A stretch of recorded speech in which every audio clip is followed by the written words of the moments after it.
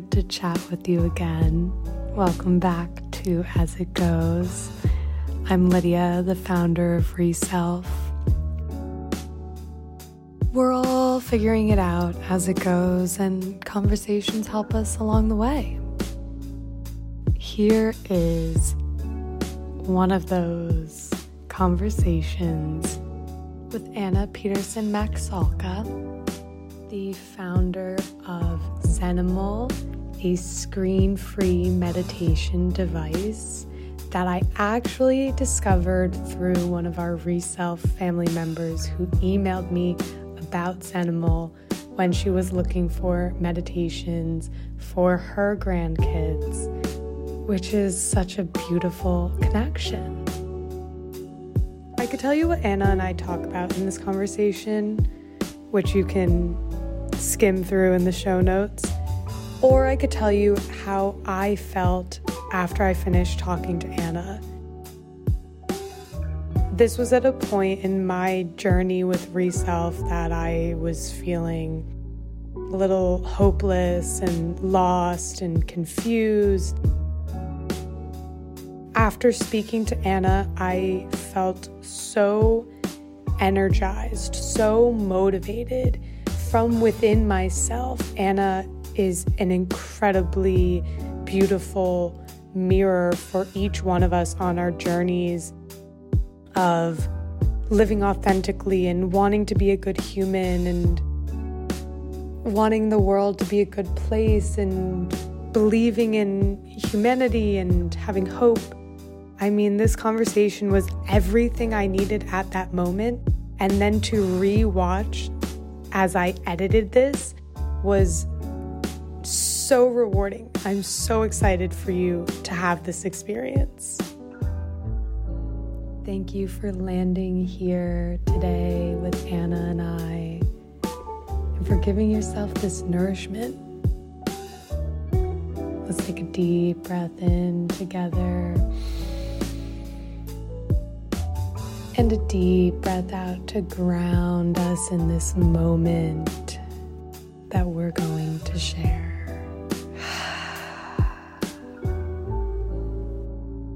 Anna, would you like to introduce yourself and share your journey with us to creating Zenimals? Yeah, so I am Anna Peterson Maxalka, and I'm the founder of Zenimal, the proud and grateful founder of Zenimal. It's been an amazing journey getting up to this point, and I guess what Zenimal is we make screen-free guided meditation devices for children, teens, and adults, and it's it really comes from such a deep place in my heart, and it started at a very, very early age. I was about probably 5 or 6 years old, and I started having night terrors at night where I would go to sleep fine, and then I would wake up in this kind of crazed panic, and oftentimes I would get so upset that I would vomit, which is like, that's always like a little bit TMI, but like that's how, like, it was such like a visceral, like actual body experience for me. And when you're that little, that's frightening, and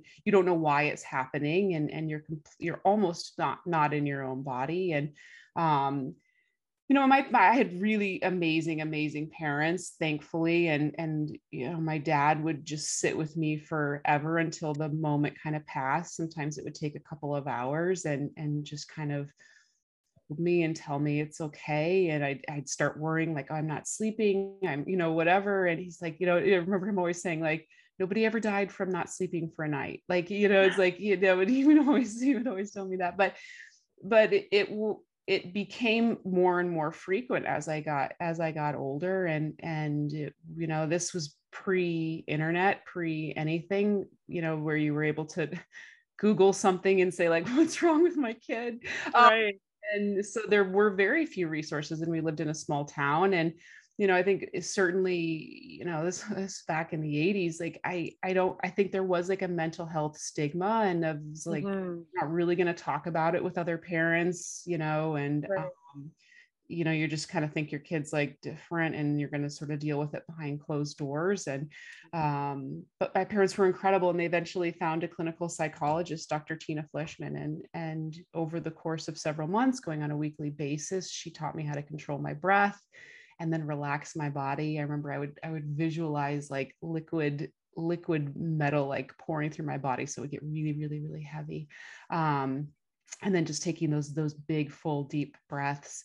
And then I would she helped me sort of construct this really vivid visualization that would take me, several minutes to build up in my head. But it would get that sort of parasympathetic nervous system triggered and relaxed. And I could kind of get into the moment and realize that I was okay and I was safe. And, like I said, it took several months to really learn it and be able to do it on my own and start to build that awareness of, because by now this had just turned into generalized anxiety. So I would just be fearful of just going into my bedroom at night. Like as soon as the sun would set, like that, start to become aware of that lump in your throat, right? Or for me, that's what it was. And it was like, oh, okay, now is my time to do, what essentially was a meditation. And I forget what I called it. I think it was like a visualization, maybe I said, or something, but, and it helped an incredible amount. I went to summer camp that same year by myself. Like it was, I started to, I think at that point too, I had built so much reliance on my parents. My parents had to go everywhere with me, or I just felt fearful. And then you start to build that secondary anxiety of what happens to my parents.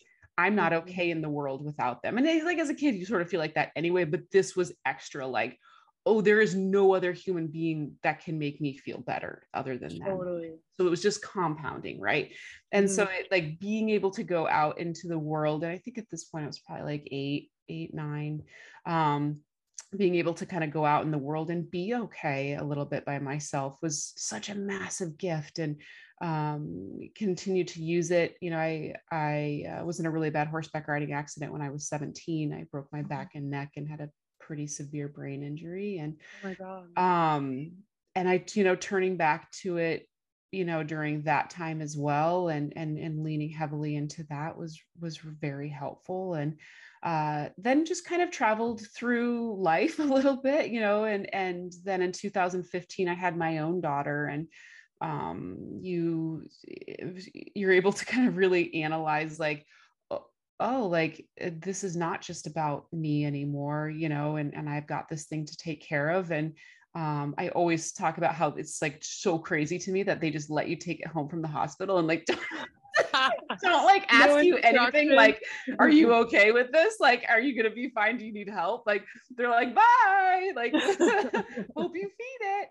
And it's like, but I really started to worry, what if she has this thing really early on in life, what am I going to do for her? And I just started I got really curious, oddly, very, very curious about all of it. And, I think it was, I was Googling like, what are solutions and what are, all of that. And certainly like, oh my goodness, there are so many now, and there's tons for kids, but I felt like so many of them were based on a phone or some sort of smart device.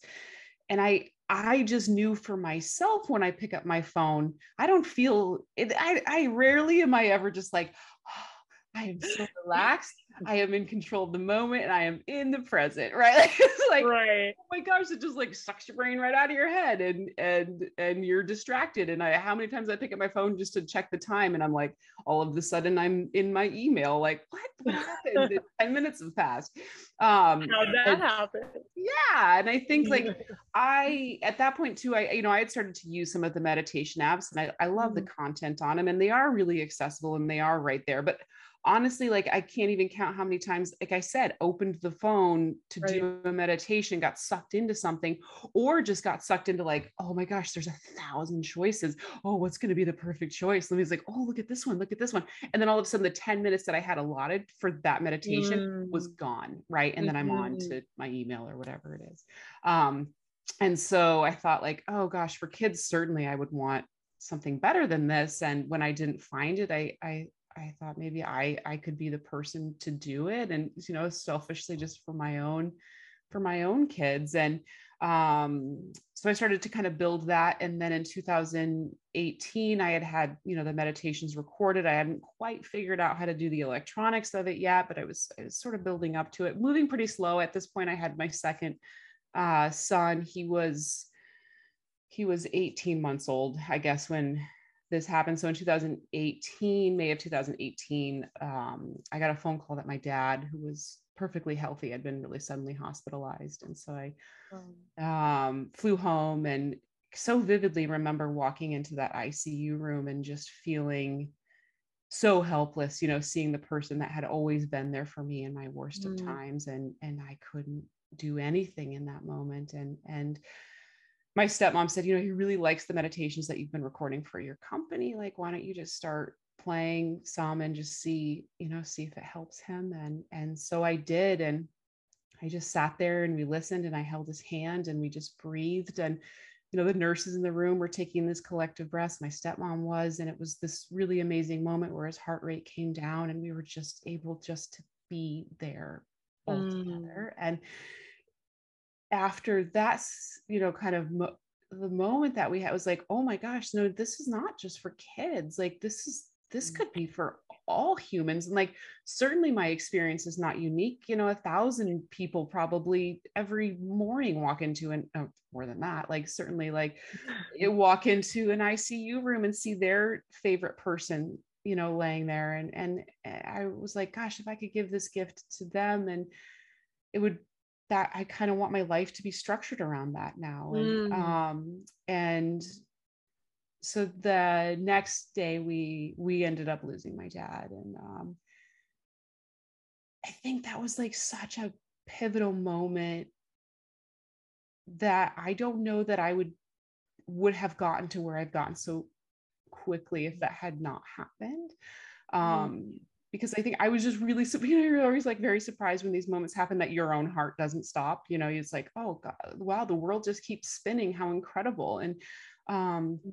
And you're sort of a little bit lost for a second, but I knew that, he had an incredible life of helping hundreds of people in his lifetime, that I wanted to turn those hundreds into millions if I could. And I knew that was now my mission to do that. And so I think, so that was May, and then 6 months later, I had all of the files and drawings done for the device. And then 4 months later, I was on a plane to China to find factories. It was really important to me that this was going to be as high quality, as physically possible, but as affordable also as possible. And so I took a trip over there and toured several factories to make sure that this was a product that I could leave in my own kid's bed and feel really, really good about it. So I spent some time over there, found incredible manufacturing. And then by December of that same year, I had 5,000 Zenimals showed up at my door. Wow. And it was like, okay, now is the work, right? And now here we are. And then I launched the company in March of 2020, which the world shut down. It's like a very interesting time to start a business. And it was incredible, and it was neat to be there for kids who were suffering. Like that was such an unbelievable time. And I think, like one point that I missed too was like what really propelled me into doing this was doing some research and wondering, like, is this an actual needed thing? Because, I think in 2015, like we were talking about mental health and like, oh yeah, like depression, blah, blah, blah. But then you actually look at like the real statistics of what is actually, like, how many people are actually suffering. And the CDC in 2015 reported the second leading cause of death for kids aged 10 to 14 was suicide. And this is pre-pandemic. Like that to me was like, this should be the news every day. Why did I not? I mean, I was embarrassed that I didn't know that. I didn't know that. And we are sort of sheltered from that sort of ugliness of of what we're experiencing now as a civilization with mental health. And again, we are sheltered from it because it doesn't feel good, right? And it Right. is fearful, and as long as it's not your kid, right, you're just going to kind of maybe put your head in the sand because it's pretty painful. But as soon as it is your kid, it's, I wish I had known. I really wish I had known. And so that was, a big mission of mine, was to shed light on that. And then the pandemic happened, and we had no choice, right? It's because it was more kids than not that were suffering. And so I was so grateful to be a part of that. And yeah, does that kind of, I guess, a very long-winded, I guess that was essentially sort of my journey leading up to this point. That totally fills in, and I love hearing, because everyone has a story to where they are and what they're doing. And I mean, I sort of had an image when you were talking about your dad and recognizing how he touched people and how that touched you. And then that continuation of that, spreading of goodness sort of looks. And that's so beautiful, the way that people impact us, and the fact that it really does sort of ripple out like that. It does. It so does, I think. And it's so good to be reminded of that, because it's, you don't, I was talking to somebody about this, about just like the power of teachers, and sort of what they have in this world, and the ability to either be the best part of your childhood or the worst, right? And sometimes the worst also shape us, right? And propel us into some direction, but I think I remember my favorite teacher, Miss Melizer, we called her Millie, and I had her for 2 years, and she was huge in my world. And then Miss D'Alessandro, I still talk to her, and she is actually one of my advisors for the company. And it's like those people that believed in you and shaped you. And I think I think Ms. D, Carol knows, but they, like, Millie probably doesn't, right? And so I think, it's you just being aware of your impact, with your experience here, and the ability, right? Like, you are limitless what you can do, and the choices that you can make to bring goodness and kindness into the world. And sometimes it's just smiling at somebody, right? And then they go and smile at somebody else. And it's I think a huge thing for me is like internet, awareness, I guess, and social media, and leaving, leaving comments, like, if we just decided to stop with the negative comments, and stop with the judgments, and stop and just, and comments became more of like, it's like, if you don't have anything nice to say, don't say anything at all. I don't know, but because you can be so impacted by one individual that says something just so cold to you that maybe they don't think is going to really, they think that you're above that or whatever, but very few humans are above being hurt, annihilated, right, by a stranger for no reason or whatever it is. And so I think just, you and I before this call talked about curating sort of your experience online, and what's so great about the internet is it does not just show up at your front door, right? You have to seek it out, you have to turn it on, you have to go find it. And so it's being aware and saying hey, why am I going to find this? What in my body is telling me that I want to see and experience this, right? And so it is curating that, and getting that toxicity out of what you are experiencing. You can do it. You could pull out of it. Don't dive into it. And I think there, Eckhart Tolle talks about, the pain body and things like that, and that it does sort of want to be fed. And it's no, let me help you in a different way. Let me be aware here. And I see that you want to do this, and I see that you want to, give yourself affirmation that you're not good enough, but I'm going to stop you from that, and I think like that to me is something like I'm learning, and it's been so beneficial, and making sure too that I'm kind of rambling a little bit, but that you're good. Analyzing like who's in your life, and 100%. that is, for me, it's always like, are you in my boat rowing, or are you drilling some little holes? Like that, it's like, I only want people that are rowing. And that's a tough one sometimes, right? Because it's hard to let go of people. But if you really can become aware of what their impact is on your life, again, it's your experience. You curate it yourself. Like, totally. What do you want to feel? And I know it's hard, right? Like, and we love these people or whatever that are maybe kind of damaging us, but then we're going out into the world damaging others and being short. And it's like, I see it with my, self every now and then. If I'm having to interact with people, maybe I don't make me feel so good. Like, I bring that home, right? And I'm a little edgier with my kids or whatever. I'm a little less patient when they're whining, it's like, oh, and then they're going to go to school with that attitude and maybe, say something to a child. Like, it's crazy. Like you said, like, finally circling back, like, it is this huge ripple effect. And I think being aware of your impact, and maybe you feel small in the world, right? But you're not. You are not. If you're interacting with other human beings on any level, physically, online, like whatever it is, you need to, it's good to step back and say, like, what am I drilling holes? In my own boat. Yeah. And you're in my own boat or in someone else's boat, heaven forbid, without even knowing.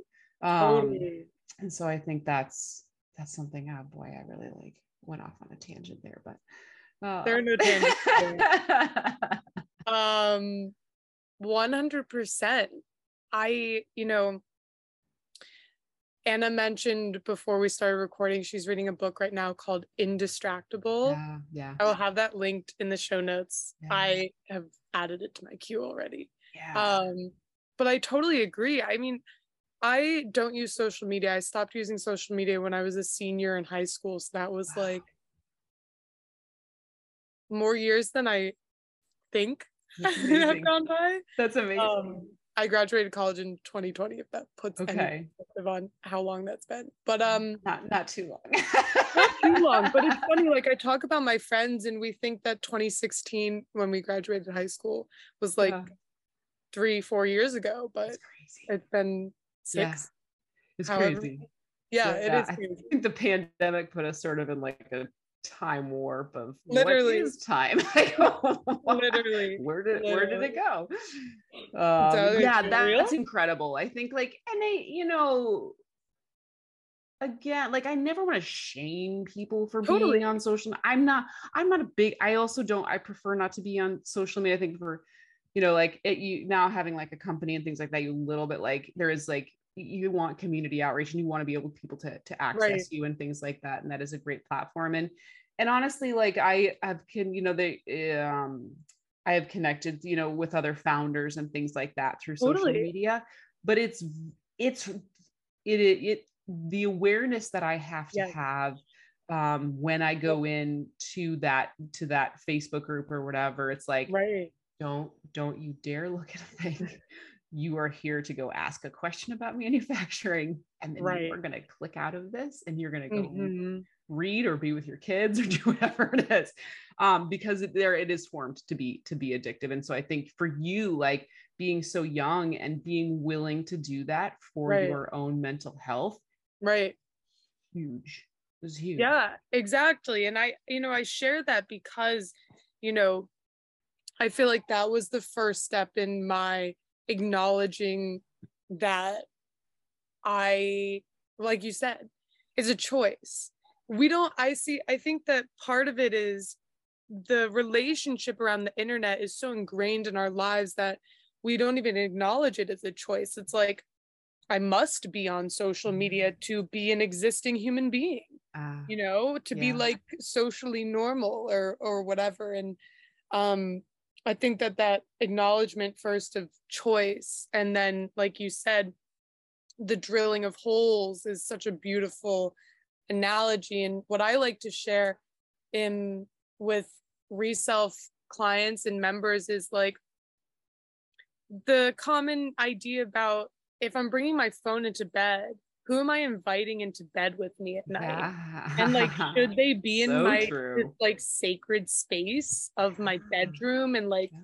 my mind before I'm about to go to bed? You know, I think that there's so, kind of like you're saying, setting up these barriers and boundaries around these things that are designed to be addictive and keep us on them as much as possible. Like, one of the choices I love to share that made such a huge difference is I removed all of my notifications from my lock screen. So I Yeah. don't get any, there's like, if I check the time, it's Yeah. those sort of things. Like you said, I acknowledge that if I look at the time, I see these things, I'm sucked in. So I remove the things that suck me in, and then it just stays there. And, you know, being in control of our screen experience is so much like, in a sense, yeah, it's easy to remove oneself from social media because then I don't have to deal with any of it. Yeah. But it's a lot more, there's a lot more choice in designing that experience for oneself in what serves. And like you said, choosing who we, I don't even think it's about following and letting follow. It's like acknowledging that's allowing people into our lives and not, whether we know them personally or not. It's who do we want to surround ourselves with, and what is that experience, and the mindfulness and intention behind that is certainly so important and empowering to make those choices. And also, like you said, you know, when we're drilling holes in our own boats, and knowingly or unknowingly in others, that's the ripple as well. Yeah. And that is, you know, that's something to be mindful of, and aware that, you know, my own unhappiness with myself is going to impact the way that I speak to and treat others. And, you know, like the example you gave of the negative comment from a stranger, it's, you know, there's so many levels to it. And like the pain body, I think there's also a pain body of our collective humanity. Yes. Correct. Right? There is. Yes. Does he say that? He does. Yeah. Okay, beautiful. Yeah. Yeah. So, you know, when we take care of our own pain, we take care of that collective pain. Yes. And then you stop it, right? Like you're not like, you're going to stop that cycle, and you're going to stop passing it on to children and things like that. And just being aware and like, listen, I think there is also, you know, acknowledgement of like, we have evolved as human beings, sort of, right? Like if you look at, you know, sort of like go back to like when we were living in caves, you know, with our tribe or group or whatever it was a pretty small group, you know, for the most part. And so we were hardwired to quote unquote keep up with the Joneses. You didn't want to be the weakest link, because then maybe you were going to be kicked out of the cave, maybe you were going to be left behind. And so it's like, we're going to you know, we want to maintain status quo, like, you know, and be like, you know, make sure we're like, oh, like-minded and things like that, and we're following, you know, following the rules and making sure we're, you know, doing the cool thing or whatever. But now like that wiring is brought into the cave with a million people. And so how are you supposed to look around and say like, I need to be like you, I need to be like you, I need to be like you, I need to be like you, or I'm not safe? right? And Mm-hmm. so it's like, if you're doing that with 1 million people, wait, like, are you going to go to all of the vacations that the 1 million people did? Are you going to wear the t-shirt that all the 1 million people did? Like, no, like, and then that evokes this, like, I'm not safe, right? And I'm afraid now of being kicked out, right? And not being seen. And I think that's the fear of not being on social media and things like that. And I get it, right? Like that we're hardwired for this. It's, Right. it's like the same reason that like teenage girls are terrible to their parents. They're hardwired to do that because they're supposed to leave the nest and go have babies. So we're designed to like push our parents away. And like, I think, but being aware sort of that hard wiring, it takes that edge off of like, Yes. oh no, I'm just supposed to feel this. It's not actually real. I'm actually safe. Right. I'm actually okay. Right. And so I think just teaching people like you don't need to go, you don't need to eat at that restaurant or whatever, take pictures of your food to show other people that like you are also eating the food, or whatever it is, to be safe. I think, I don't know, I think that has been beneficial to me, of just like, oh, I'm not pathetic or whatever, like I'm just wired to be like this, and I'm gonna choose not to feel this. I'm gonna change this for myself. And exactly. I do it like if I've had a rough day or whatever, or like I check my email twice as much because I'm nervous, right? Like I was like, I want to, it's almost like a numbing thing that I'm looking to do. And so I'll catch myself every now and then and be like, oh, what else can we do here that would be healthier? Can we go for a walk? Man, maybe we can go for a walk without our phone. And then lo and behold, like I'm actually okay. I'm safe. 100%. Yeah. Sort of Yes. Yeah. perpetuating that fear.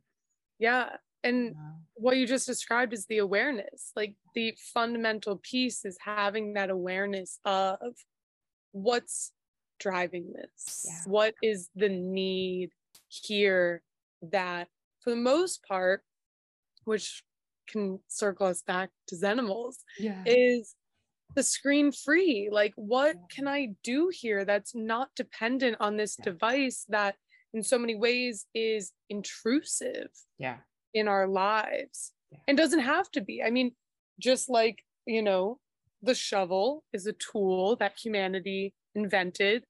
So is technology and our cell phones, and a lot of these apps that are on our phones are all marketed as tools. And the difficulty is when we become a slave to them, when we are sort of taken over, forget our choice, and they have this bigger role in our lives than, like you said, the walk in nature without the phone that can yield. It's not even productivity. It's maybe I have an insight about what I'm experiencing through that connecting within me and without, like throughout me and the world that I am genuinely, deeply interconnected to and a part of. And it is like, like I think, to give people credit, it's like these produce chemicals in your body, like that, like you get hits of dopamine, which is crazy to me. Cortisol is increased, adrenaline is increased, like that is like physically having an impact that gives you very little choice, right? Like that's going to override a whole lot of systems. It's an addiction and it is a complete addiction, and it makes everything upstairs very, very noisy.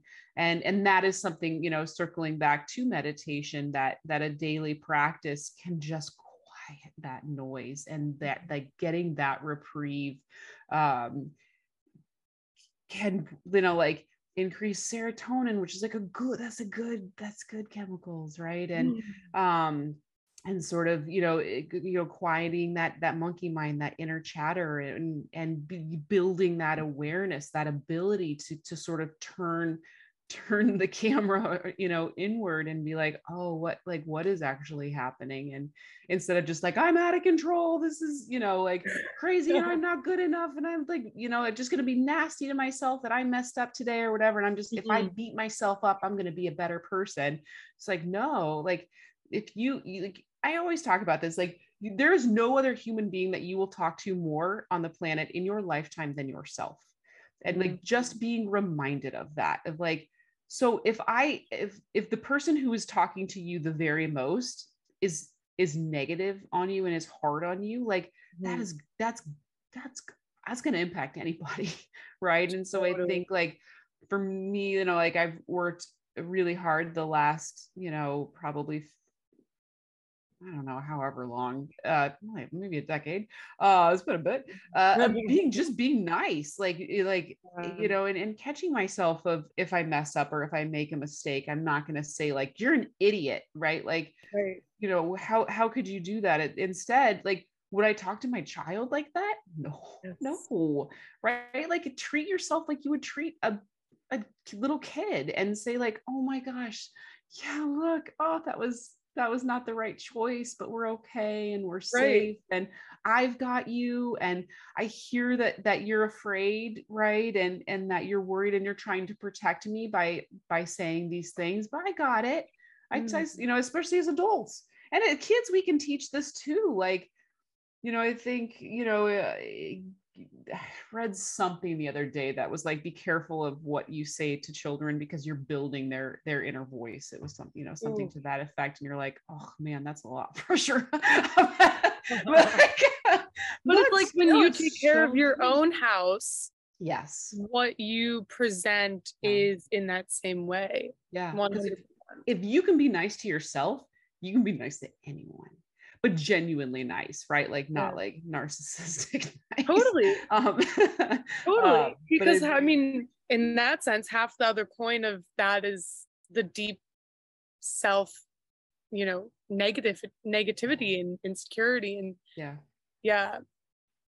I think it's so fascinating. And I think it really is mirrored in your journey, the link between parent-child dynamics, and in that bigger picture, the unfortunate statistic you shared about childhood suicide being the second largest killer. And I think that's, for me, that's why I created Reself. That's why I continue with Reself. It's because these changes, which we can make now in ourselves and in our small families and communities and schools, that's what changes society genuinely. And it's not like woo woo. It's not, it's just straight up what happens. Like you said, with the example of speaking nicely to yourself and being able to speak nicely to a child. And it's that practice too that I share with clients, is like the inner parenting and like learning to talk to ourselves in the exact way that you just shared, that we would talk to a child, and also being able to step into that self-leader role, like you also exemplified, which is, I know you're afraid, but we've got this. I've got you. And there's a part of me that isn't afraid and that can rise to this occasion. And I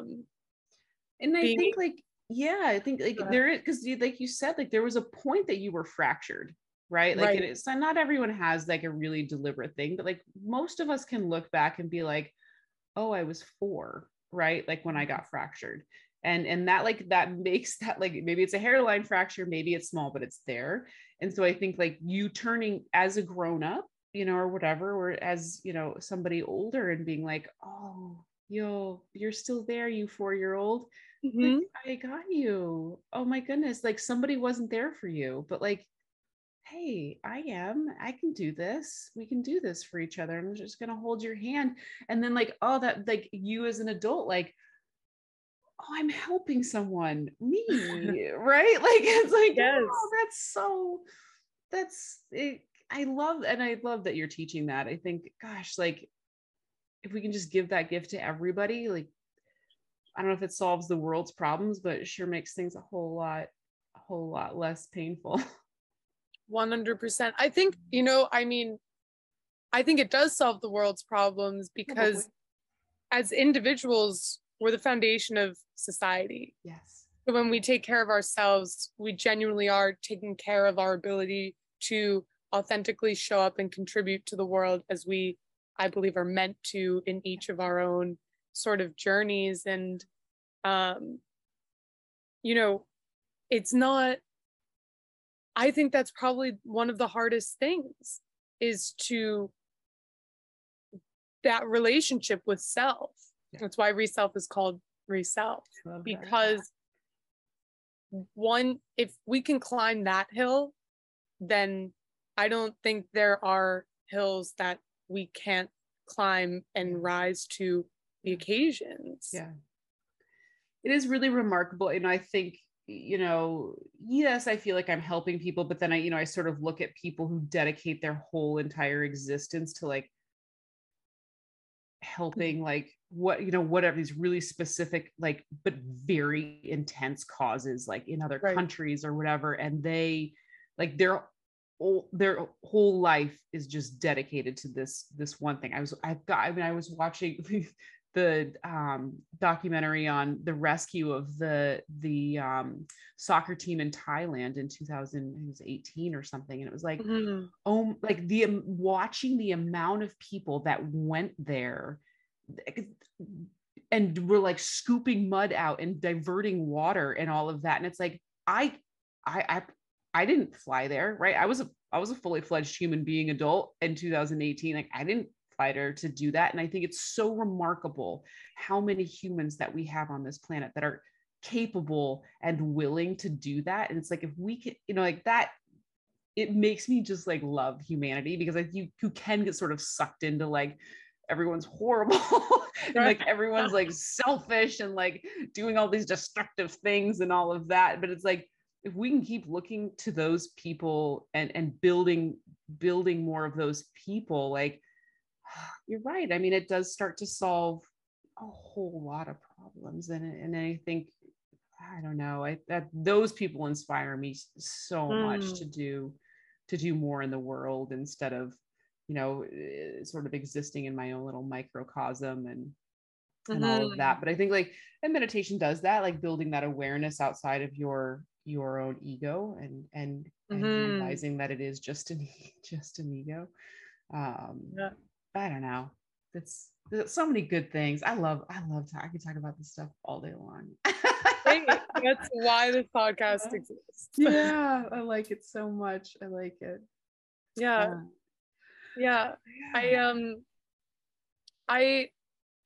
I went through a sort of similar experience in journey with that, and sort of feeling like,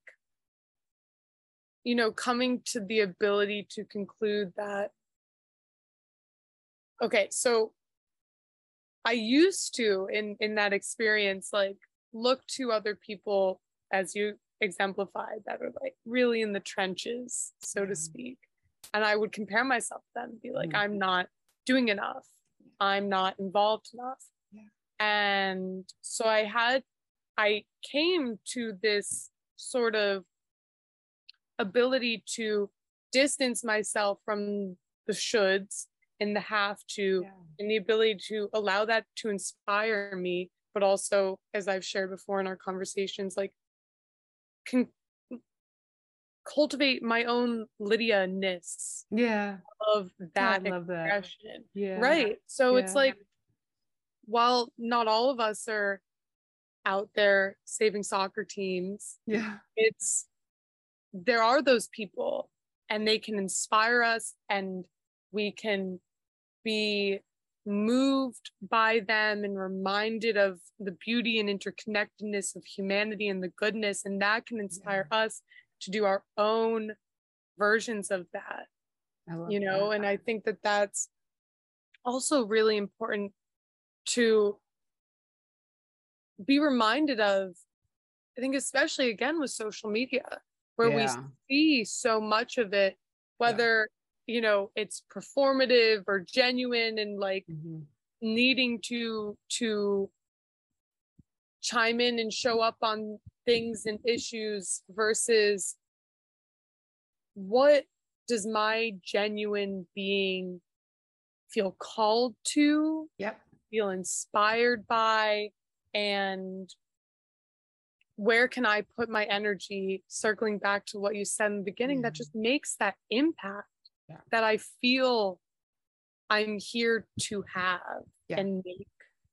Yeah. And maybe you're inspiring the person that then is going to go totally solve and, you know, malaria, whatever it is. Exactly. Right. Like, and maybe that's because every huge thing needs a ton of little things to happen in order for that to happen. And so I think, not getting wrapped up in the, well, I can't go, you know, save, child labor slaves or whatever, like, but what could my role be in that? And because there are, maybe you don't get to be the hero, but like maybe you can help the hero, or like whatever, I don't know, whatever it is, but not just giving up because you're not the person that's going to fly to Thailand, right?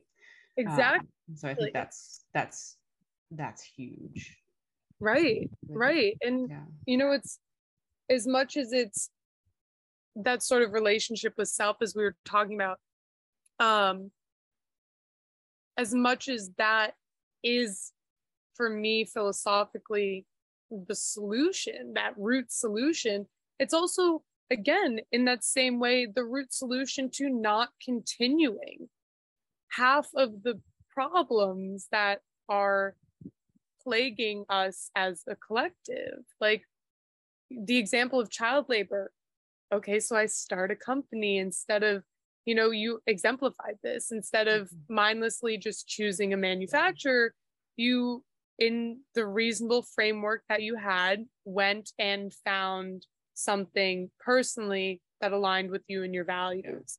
Taking that time and those, that valuing to act in alignment with that is, I think, so, like you said, it's those little things that add up to the bigger relief.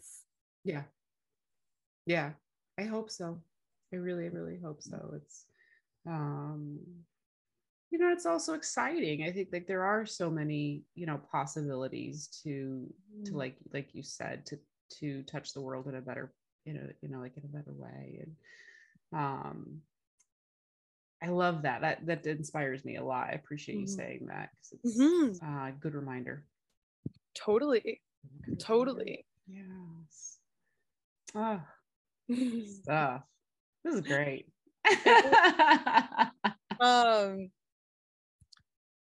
Yeah, it's really, it's really important. And I think that's, for me, that's the beauty of what business can do. I'm constantly so inspired by Patagonia. Can we like talk about Patagonia? Like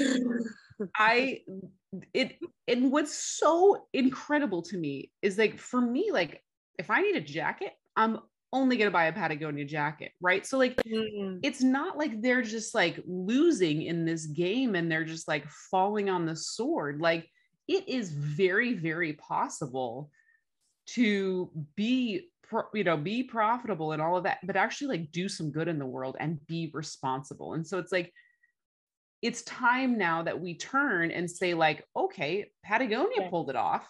They're fine. They're, able better to than fine. They're able to pay their salaries and things like that. And it's all, like, it's all working, but it's contributing in a really spectacular way. So you're going to turn and you're going to look and you're going to say, okay, Facebook, okay, Google, or, whoever, like whatever other, big, people out there. It's like, what are you gonna do? And when are you going to take some responsibility? Because it's again, like, you're not falling on the sword. It's proven that it's possible through Patagonia. And gosh, I just want to give that company a big old hug, because it's really incredible. And I aspire, you know, with my own company to be more like that. And I hope that they're inspired. I'm sure that they're inspiring others to do it. But like, what an incredible thing to be like one of the first to say, no, I think we can, I think we can prioritize this. 100%. And, you know, there's so much there. Like, first, what you said about responsibility. I think that the beauty of whatever we do, be it business, as a employee, whatever, a mother, a father, a teacher, it's acknowledging. And I think part of it is awareness and slowing down and cultivating, like we said, that sort of meditative perspective and inward looking of, in each moment, what is my responsibility here? And as much as it can be, I think, daunting, perhaps as a consumer, like every time I'm going to buy something, I'm going to ask myself, what's my responsibility here? What is the impact of buying this product?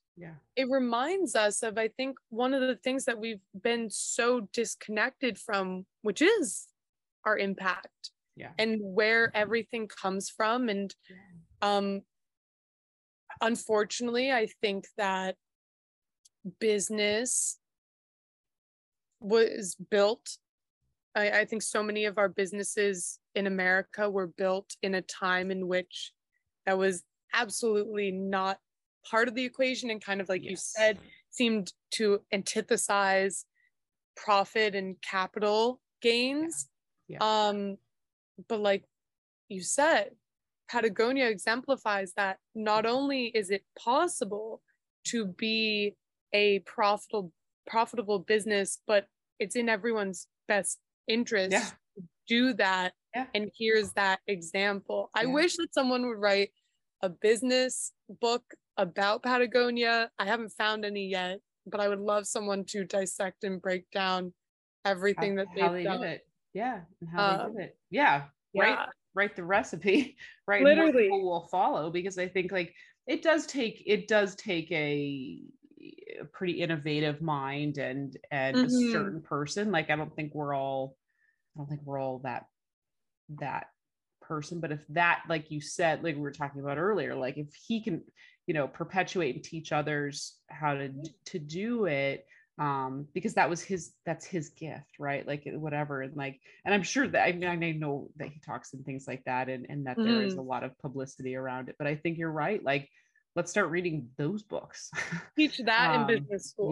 Teach that in high school, right? Like, whatever it is. I think like that's unbelievable. And that you know, like that was the reason, like the first device that I released was for children, is it's like, well, let's start at the bottom, right? And so then like moving up, like at least then they're going to go out into the world with, you know, awareness or whatever it is. And so I look at my kids now, and I just seeing where education is, they're just, I mean, we're going to go down a whole another rabbit hole here, but like, we can go down that rabbit hole. I mean, down. Like, you know, we're talking about like, you know, before we jumped on recording this, it was like,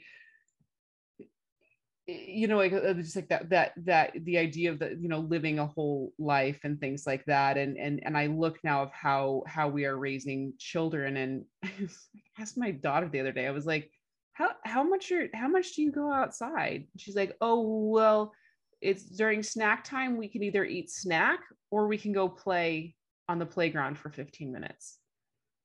And I was like, what? So she's either got to pick, am I going to eat my healthy snack, or am I going to go play and move my body? And it's like, oh my gosh, like what? Like that, those should be two individual things that like should be like probably longer than 15 minutes, right? Right.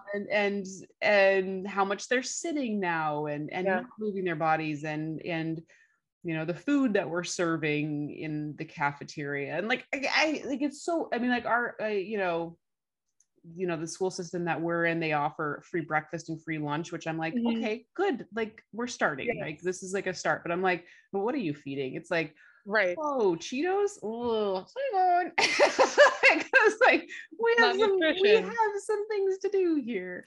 But I think like, starting with children is such a great place, because then at least in the future we're fixing some things, and then and we can start to fix some adults. I don't know. It is all very overwhelming, but it like there's a lot to be done, and that's exciting too, right? Like change is super exciting. And I think that there was something else that I want to say, Nir, who wrote Indistractable, talks about this, is like the happiest that we ever are is when we are in hopes of something happening. And I loved that, because it's so true. You want, like you see people who have like quote unquote made it, or like won the lottery or whatever, and they're miserable because you basically fall off like the happy hormones like drop off a cliff once you've achieved something. And that's, again, like that's our hard wiring, is it's a survival thing. We're like you find the fruit, you're so driven to find the fruit, and then you find the fruit, and your hormones are going to fall off, because it's like tomorrow we're also going to need fruit, so like I'm going to keep you working hard to do that. And that's a hard wiring thing. But I think that is also such a wonderful thing to acknowledge, of like the journey, right? And like just in like the hope of things is, and acknowledging that joy that brings, and that that drive, and like living in that moment, versus like I am not going to be happy until I get this thing. But like the thing that's driving you actually can make you also very, very, very happy, and that's like the biggest chunk of your life anyway. So why not embrace that moment? And also knowing that when you achieve it, you're going to lose that kind of part, that joy part a little bit. And so being careful and of that. But I think like, oh my gosh, if we can just like, instead of saying like, oh, because I will for sure find myself, the world is this horrible place, and like educate, like here I am like whining about education and la la la. It's like, oh, what if I could just like step into the joy of the hope of fixing that, and sort of living in that place, and still like taking action through it, but not coming at it and being driven by the negativity, right? Just like being more, kind of driven by that, the joy aspect that I get to be a part of. I really like that, Anna. Thank you. My background is in philosophy. That's what I majored in, and that is what I very cool. All of my free time doing and reading. And so often I feel like for me, it's very easy to like, education is something I think a lot about. And again, I mean, I think part of the thing is, and this is, I think, what relieves a little bit of the negativity for me with the education example, it's kind of like, first of all, right, clapping, beautiful that we have accessible education for all in our country. Then we get to the point of, okay, but how does that skew based on socioeconomic status? And then we get to, like you said, why aren't we outside? Why aren't kids being fed nutritious foods? I had the privilege of going to a private school, and that was like my parents valued education over everything. But even there, the food wasn't nutritious. And sure, this was like, early 2000s, mid to, 2010s, but I would talk to the administration about this, and it was kind of like, well, this is what it is. There's nothing we can do. This is good enough. But it really, I mean, when we break everything down, it's like, we have to go outside to be happy. We have to move our bodies to be happy to have those higher functioning brain powers of learning and critical thinking and everything like that. We need to move. We need to not be sitting all the time. We need nutritious food to fuel our brain. Like, it's not much of a no-brainer, right? Yeah. That these But things- like, and even if you're only driven by like the financial aspect of it, it's Right. like, okay, so if we have children that are moving their bodies and eating healthier food, that's less of a drain on the system as far as like work, as they get older, they're not going to have like, chronic health issues and things like that. Work productivity goes up. The drain on the healthcare system goes down because we've got healthier people. Like, if you were only driven by those facts, like, you can't ignore the science that people who eat, junky food and are overweight or whatever, don't move their body. Like, there's scientific proof that like that is expensive, right? Like that is expensive. And so I think however you need to approach this, like whatever what does it for put you in your bonnet, right? Like you can come at it from any which way to say like, this does not make sense, right? Like for me, I just care about like the human aspect of it. But like, if people are like, oh, we can only afford to feed kids Cheetos, it's like, there's a healthier alternative. Maybe it's a few cents more or whatever it is per child, but like a few cents versus thousands of dollars down the road, tens of thousands of dollars in healthcare or work productivity lost because they're staying home or whatever it is. Like, let's start looking at that, right? Like, totally. Creative solutions are there as well. Like one, what about rooftop gardens? What about, teaching kids gardening and using that? Like, how rewarding for kids to eat what they're contributing to growing, right? There's like so many things that we can do. And, I really love that reminder of the hope that is there, because I think, again, for me, that's what drives, like, deeply philosophically, spiritually, like, that's why, why I have hope, is because all of those solutions exist. And, there's so many fascinating, for staying in education, like alternative forms of education, things that we can try. I was talking to someone the other day who's,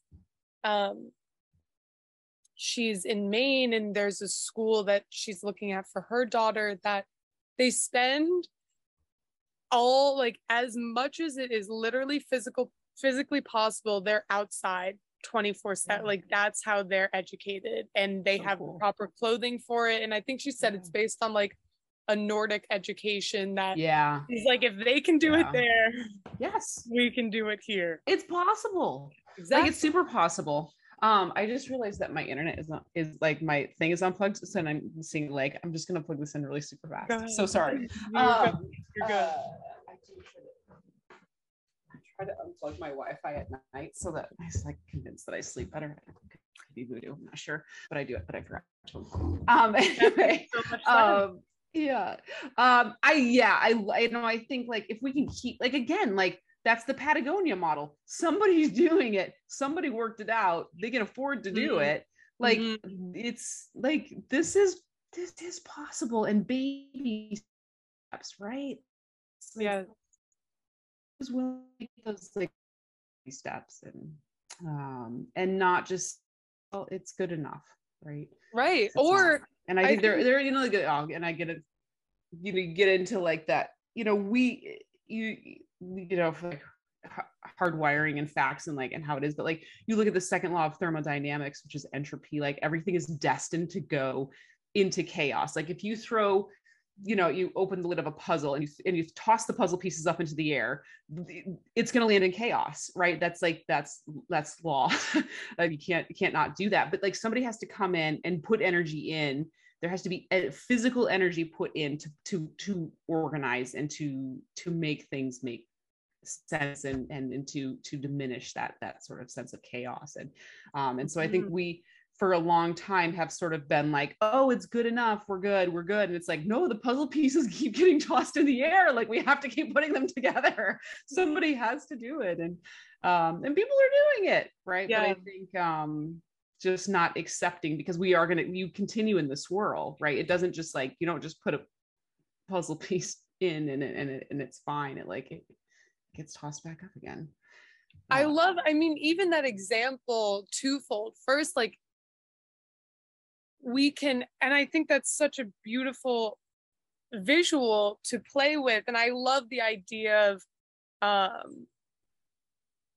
sort of this idea that, you know, we are in a larger sort of spiritual context, like we're God, the universe, playing as we've forgotten who we really are and what we really are, you know, a part of. And there's a play in it, like Leela, the Hindu principle of like divine play. Yeah.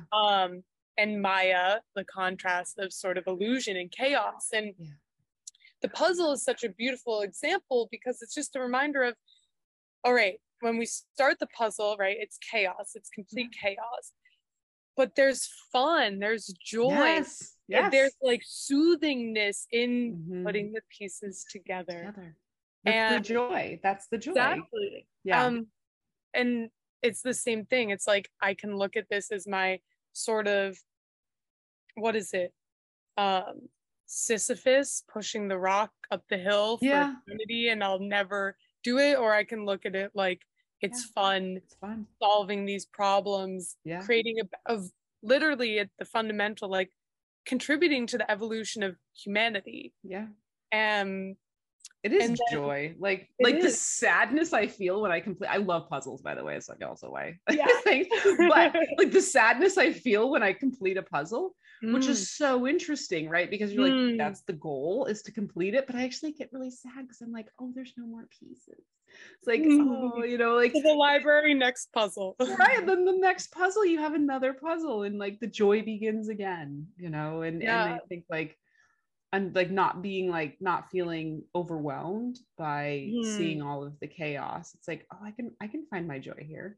And you know, the other piece too is I've spoken to one of my friends about this deeply. Again, I feel like I don't necessarily have a pulse on what sort of the general consensus is represented from social media, but we talk about like the general hopelessness that I think a lot of people, you know, who are in their 20s, 30s, 40s, and especially I think kids too, I don't know quite so much, but that I think is really, first of all, it's just another indication, I think, of where we are, but it's a really important piece to reconcile, I think, individually. Like you said, if hope is what drives joy and action, what does hopelessness do to us? And again, I think it's a fundamental choice to be hopeful, even if we're pessimistic. For sure. Like just selfishly, like to survive, just to like enjoy your experience here. It's so short, right? You know, and I think like just because it's not pretty and because you're not a Kardashian or whatever, you know, like that's like I think there's a misconception on like what actually makes you happy, and I think I don't know. I don't want to like shame people or whatever it is, like in that and what they aspire to, and think like, it's fine.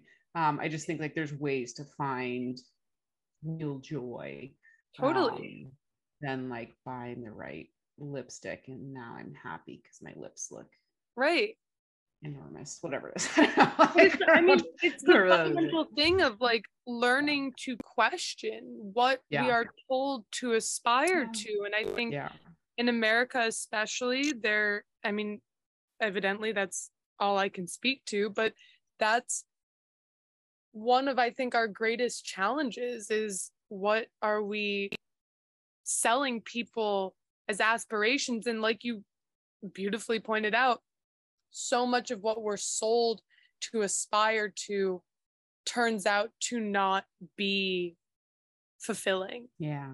And having those deeper questions, I think, again, like you said, with children especially, is what is fulfilling, what is purposeful, what is meaningful? Because at the end of the day, when we step back and we take ourselves out of, you know, worker bees in the hive kind of model of, I think, raising kids and putting them into a workforce, which I think fundamentally there's nothing wrong with, like, evolutionarily speaking, that was also always part of being a human, was work and working to survive, but asking ourselves now, I think, when we're in places of, we can just speak evolutionarily, like evolutionarily privilege of, we know for the most part, again, in my experience, like where my food is coming from, where my shelter is. Now we have the freedom and luxury to ask those bigger questions of, and what is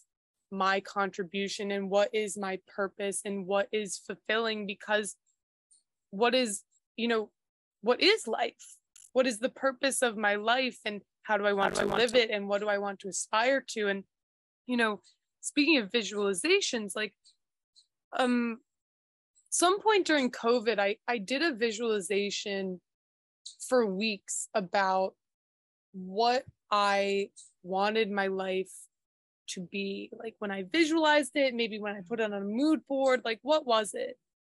And then it was through that, and like through sort of the powerful emotions of visualization, that I kind of came to realize, like, in a sense, I feel like I have this.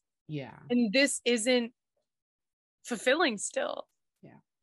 There's still so much perspective as to, like, the interior of the home I think I want, and all of these things actually don't matter. They provide beauty, and beauty is important in our human experience, but they're, you know, it's that, like we said, the hope, the joy is in the loving and the experiencing. But what I think, there's a great article, I'll link it in our links, and I'll share it with you, from The Atlantic, that someone sent me years ago. And one of the sort of points it references, I think, is that if you buy a nice car, like, maybe you've been aspiring to it, after, I think it's like 3 months. 3 months. Over.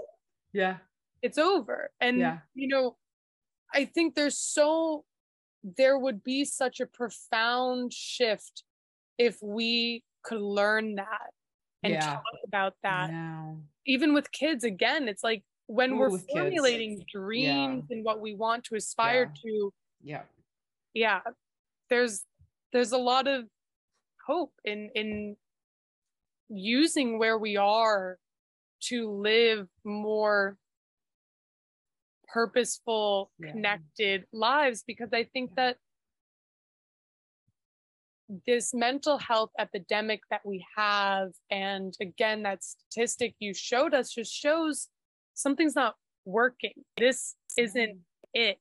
And we can go in the direction of, sort of, in a pessimistic way, like the technocratic sort of state in big tech, and, you know, keeping on that treadmill, for the use of that metaphor, and aspiring, keeping up with the Joneses, all of that. Or I think we have a really big opportunity to integrate mindfulness and interconnection and meaning back into our lives, that I think for the most part we've lost. And I think what's really cool is that, you know, like, because this is new, right? The technology stuff, so super, I mean, it's new in my lifetime, right? Like, that's pretty new. And I think, I love that there are people like Nir who are, you know, coming up with solutions on, like, okay, it's here. we're here, we can't put the lid back on Pandora's box. Right. how can we learn from this? How can we live with it? How can we have it benefit us? And make us better? Because certainly, like, gosh, there's so many cool, so amazing, like, things that are going to come out of this. I think, especially in things like healthcare and giving, a doctor in, whatever country, the ability to talk to somebody in, Ohio, a doctor in Ohio, to try to treat, a patient correctly or whatever, like that. Like, I mean, like, that's very specific. But like, I think there are so many wonderful things that are going to come out of this era, but making sure that we're not going to implode from it, because there's it's kind of sort of scary, some of the things, but it's exciting, right? Like, I think because there are people that are like, oh, hey, actually, this is why you feel like crap when you pick up your phone, right? Like, that's an awareness, right? And getting people more knowledgeable on that. And I think, companies like Apple are taking on a little bit of responsibility, and, with the screen time alerts and things like that, and sort of building that awareness in, like, yeah, they too want us to be a little bit of addicted to it, and like, they're, whatever. But I think there are some things that are coming about that are like, hey, this isn't super for you. We're going to help you out a little bit, and like try to reverse a little bit of this. So I think it is an exciting time. And I am very hopeful that it, in my child's lifetime, that this will hopefully be sort of ironed out a little bit better. And I think, like, this, the plight with children and teaching them what makes them happy. Like, I see myself fall into this pit all of the time, where I'm like, if I buy them something and like see the joy on their face, and I'm like, oh, there's something that's like released in me that's like, oh, you're doing a good job. Like, they're happy, like, and I was like, oops, I think that's not the right happy. That like 2 seconds later, the toy is like in, on the floor, totally forgotten about for all eternity. And it just wasn't real happiness, right? It wasn't, right. That wasn't actually a thing. And so, learning that what I can give my child is the love, is the time, is the attention, is the being present, not being on my phone, things like that, because that's going to ingrain in them like a true sense of peace and joy. And I think there is, I think it was trying to complete blank now. I don't know, but the premise of it was like the difference between joy and happiness, right? And it's like, oh, joy is like that really grounded, solid, like peaceful content. It's a sense of being content, versus happy is that like super high, like you've achieved, like you've reached for something, and like, and you got it, you finally got it, and I'm like so super happy, like acknowledging those two differences. And realizing that like happy is a short-lived thing, versus joy can be a chronic, experience in the kind of the best of ways. And so building that, with ourselves, with our kids, again, difficult, because we do crave that instant sort of high of right. We're happy. Right. This feels so super good. But maybe it's not maybe that's not the right happy. Totally. I don't know. It's hard. I'm not perfect at it by any means. I take my kids to Disneyland. I'm like, oh yeah, you want that, Princess Wand or whatever, like, and she's just like psyched for, 45 minutes. And then it's like, can you hold this? I'm done. Whoops. Yeah. Maybe I could have set a boundary, right? And then boundaries, oh gosh, we could just like all day long. There's so many things, but yeah, we're all trying to do the best we can do, right? I think that's and just continuing, to do that and to be aware and to applaud the people that are calling it out, and and helping us, Yeah, like that. 100%. We're all just figuring it out as it goes. Yeah, yeah. So For sure. yeah, For sure. it's really fascinating. And I think that for me, that's, I'm so curious about um this sort of, like we said, opportunity Yeah. in our own lives, and opportunity in whatever, however we have an impact, because like you said, we all have an impact. So Yeah.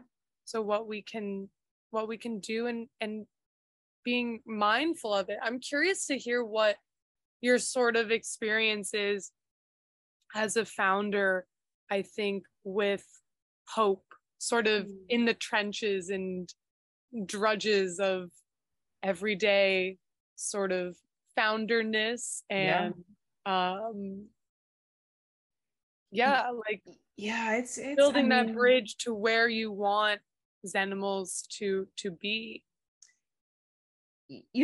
it's not like unicorns and roses every day. Certainly, like there's been some pretty severe downs and things like that, but overall I'm extremely hopeful. And I think I have the personality a little bit that I want things perfect yesterday. And I really push very hard to like speed, speed, speed. We need to fix all the kids today. And what I'm Mhm. learning is like, that's not your journey, babe. Right? Like you're just like, you a little bit, you need to lay back into the river and just like, this is where it's going to take me. And like, this is where I'm supposed to go, instead of like clinging to the rock and like, no, this is how it's going to be, or whatever it is. And so I am learning to do that, but I am extremely hopeful. And do I think my product is perfect? No, but what I learned very, very early on is, perfection is the enemy of progress. And I'm doing I know that I am doing the very best that I can do, within a balance. And Mhm. I pretty early on when I launched the company, I had a mom, she just wrote a review, and it was I would probably say like one of the most impactful things that happened after I had started the company. And she was sitting in a hospital room during COVID with her daughter undergoing her second round of a bone marrow transplant to treat a very severe form of leukemia. And her daughter was 10 the first time she had gotten it. I believe she was 4. And and she wrote and said, I ordered her a Zenimal, and it has made such an impact on her experience, and it's helping her get through this. And it was like, that is like, that one thing is like all I needed, right? And I would talk to her, and I ended up becoming friends with her mom. And I'm actually, this weekend I'm going to meet them in person for the first time, which I'm so excited. I'm going to go stay with them for 2 days. That's But exciting. like that, those are the things that drive me. And like, yes, the company has to be profitable to continue. And I, unfortunately, money is a thing that is needed to make this type of difference in the world. And so, Right. yeah, there are like, those are kind of the bummer parts of like what I do, is making sure that the company stays afloat. And is that enjoyable? No, but it gets me to be able to go to St. George, Utah, to meet this little girl who makes me want to be a better person every single day of my life.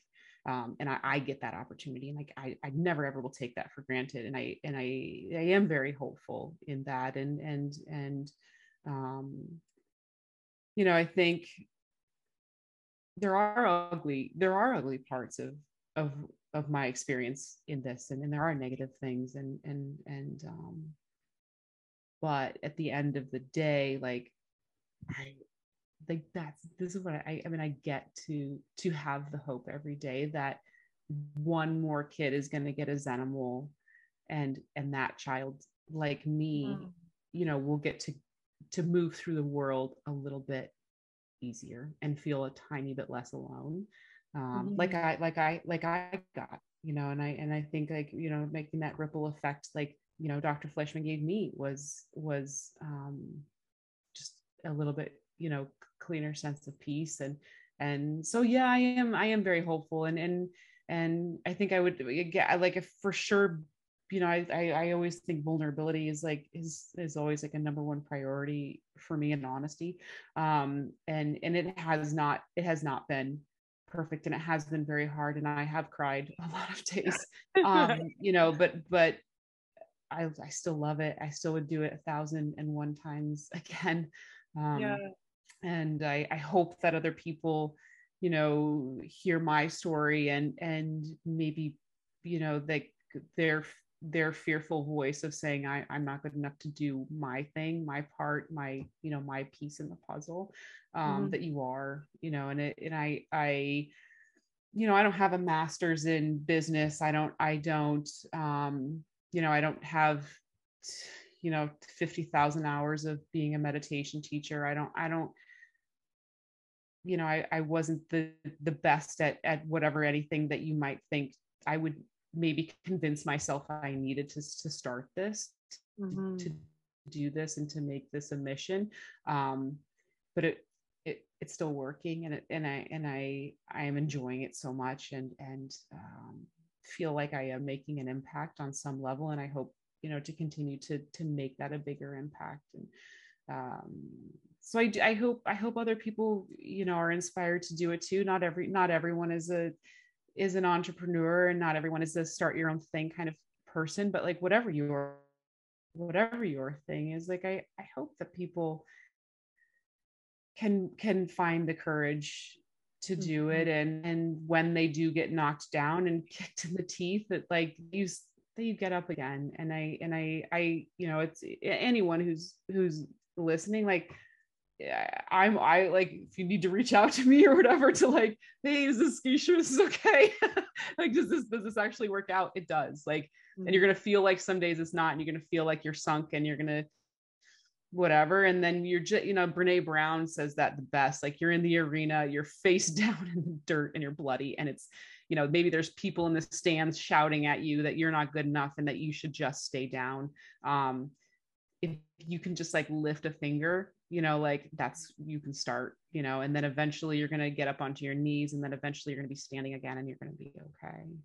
And so reminding people that, yeah, you're face down in the dirt, but you don't have to stay there. And there are people always around that are willing to remind you of that, and finding sort of to that inner strength, that inner voice, that you can help yourself get up.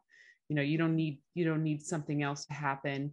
You don't need a different job. You don't need a different house. You don't need someone to rescue you. I think that, I certainly was hardwired, a little bit by Disney and things like that, of being convinced that I need to be rescued by somebody. And because a lot of times we can just kind of rescue ourselves. And with other people and love and things like that. But I think, taking your own hand and saying, like, come on, we got this. We're okay. You're breathing, and we are okay.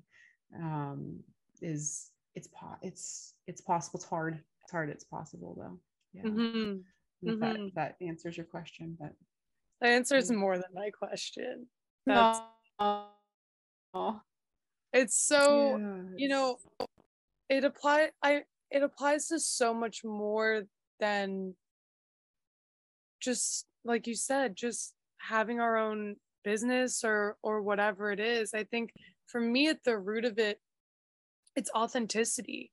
If it's leaving that marriage that's making you suffer, then that's what it is, right? If it's going out on your own for a bit, out of your friend group because your friends are all drilling holes, or they're not rowing you to where you want to be, then that's what it is. If it's moving to a completely new city, that's what it is. But it's, like you said, it's those, it's the courage to do what one feels genuinely called to do from within. And I think that's the contradiction to what we were talking about earlier with what we might be sort of programmed or sold to aspire to. It's acknowledging those calls within our hearts. I think it's Brene Brown who calls them, actually no, it's Glennon Doyle. Yeah, calls another them my favorite. Oh, my favorite. Yeah. The pings in our hearts, you know. I don't think they ever quiet. No, they haven't for me. Yeah. So, you know, but what you said is really, it's the courage and acknowledging that life is hard.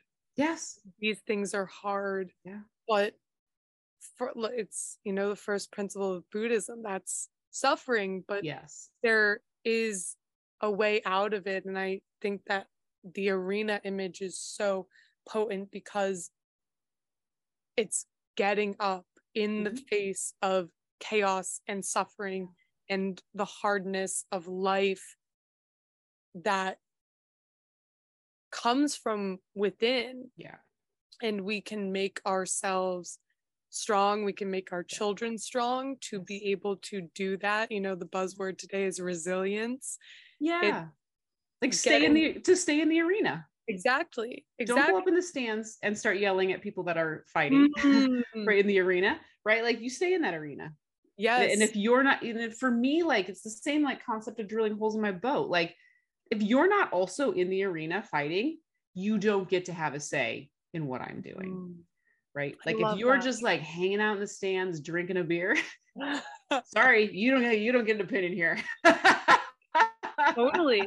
Right? But like, if you're alongside of me fighting, like, yeah, like, let me hear you out for a second, you know? Yeah. Because probably that opinion is going to be way more valuable than somebody that's up in the stands.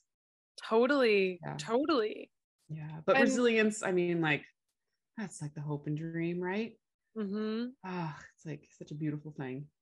Right. But you know, it's what we all need. I think in some degree, it's what we cultivate, the degree to which it's cultivated in us, from those around us, I think probably differs. It does differ based on everyone's experience and narrative of their lives and everything. And I think that, again, that arena image is so potent because whether we have been victimized by systems or people or circumstances, at the end of the day, and I speak from my own experience, we have to choose whether we're going to get back up, whether we're going to try to be the victor. Maybe we're not even going to assume that role of the hero, but we're going to try, because what is our life experience otherwise to not try? And I think that, you know, going into that idea of mythology and story as telling us, aspiring us of a greatness within all of that is, you know, that's the beauty, and that's sort of the inner journey of our humanness. And while it all sounds kind of, I mean, deeply philosophical and not necessarily practically applicable, I think it's the most applicable thing ever. Yeah. So much so. Yeah. So, and it's been proven over and over again by people. Right. You know, that like you were born with no arms and legs, and like you now surf. Like that's a choice, right? You can choose to do that. But I think, and knowing that nobody else is going to make that choice for you. You know, I think that's and not waiting for somebody to make that choice, and not feeling like somebody has taken that choice from you. Not letting someone, you know, take that choice from you. And it is, I'm not saying it's easy at all. And I'm not gonna, you know, say like, oh, you're weak for not making this choice. Like, maybe this is too big of a choice right now, but like, can you make a smaller choice? Yeah. You know, that is still going to, you know, propel like some sort of forward motion in in seeking some level of peace, you know, in your life. And I'm like, you know, speaking as a white woman, like I have had tons more privilege than so many other people. And so it is easy for me to sit here and say like, oh, just pick yourself up, like you're fine. You know, it's like, well, the world bends to me a lot easier than to a lot of other humans. But I still want to be in the conversation, and I still want to, you know, try to inspire people, and I still want to help people, you know, discover that within themselves, and to change that, you know, that some people are more privileged in the world than others. And I think that's happening. I hope it's happening. You know, I feel like Yeah. sometimes it's two steps forward, 10 steps back, but Right. but that's sometimes okay too. And you still, like, there are, you know, moments where you will take some bigger steps and you will regain that territory. And I think there's like so many people out in the world doing that, you know, and that, you Yes. know, inspire me so Yes. much. And so yeah, I don't know, I I think I'm probably not, you know, maybe worthy of being an authority in this, but like I again just want to be in learning and contributing Right. wherever I can with with with how I am in the world, basically. Right. Right. Yeah. I think, yes. And I think that there's, you know, part of the conversation is also, we all have ways in which we are privileged and unprivileged, and acknowledging the ways in which some of us have more privilege than others. But I think it comes down to, then again, that deeper sort of um journey. And some of us have more to fight against than others, but also um there's, everyone brings value to the table. And um you know, I think there's also something to use it. Like, if we're privileged, then we should use that to Correct. do whatever we can, you know. And I think that's, I don't feel like that's part of the conversation as much.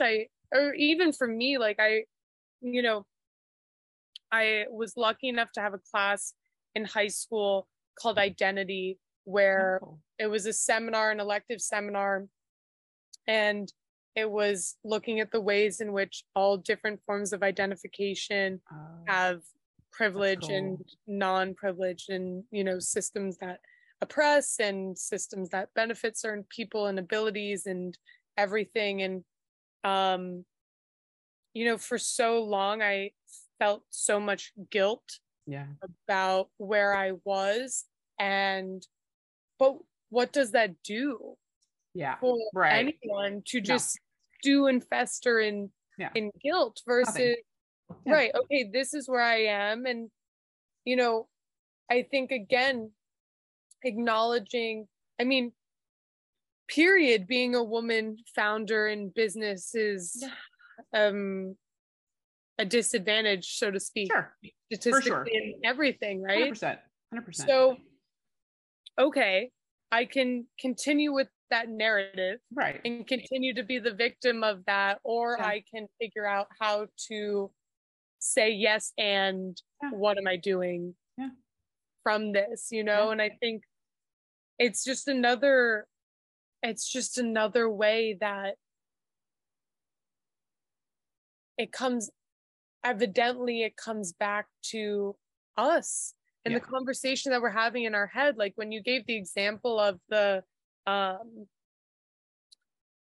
arena thing, I sort of had the experience of, as you were saying that, like, in my head, it was like, and at the end of the day, even if those voices that are denigrating me are externally, they're Mhm. all just internal.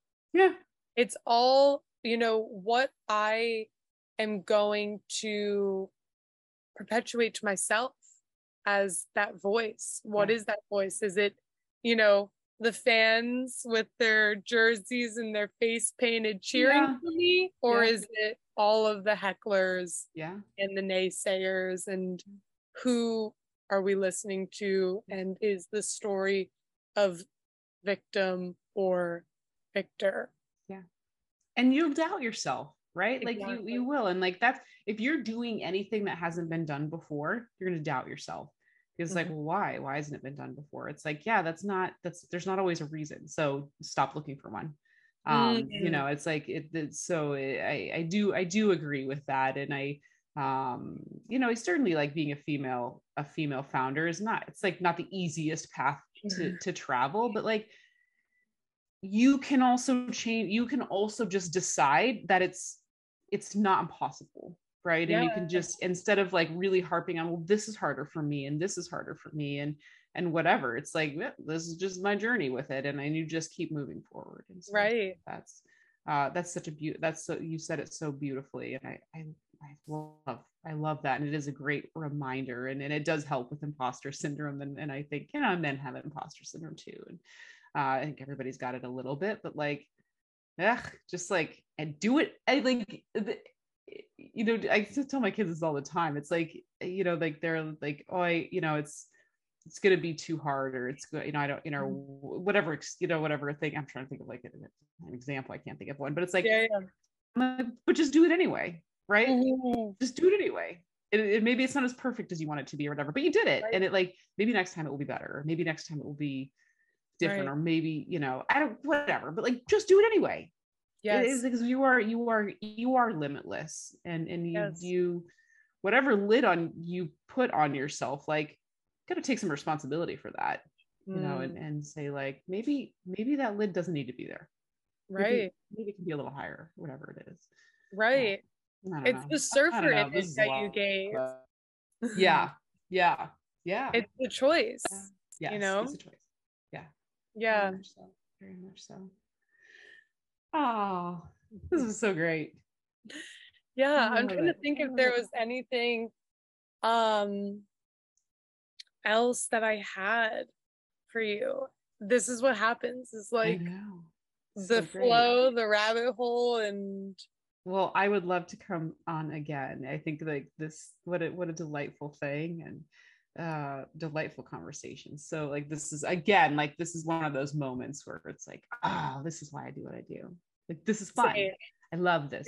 This for me is joy. So thank you for being a part of that for me. Thank you for coming on, for chatting, for sharing your wisdom and your experience and your inspiring story. And thank you for what you're doing. Zenimals is going to be my go-to holiday gift. Like, not even saying that, already planning it.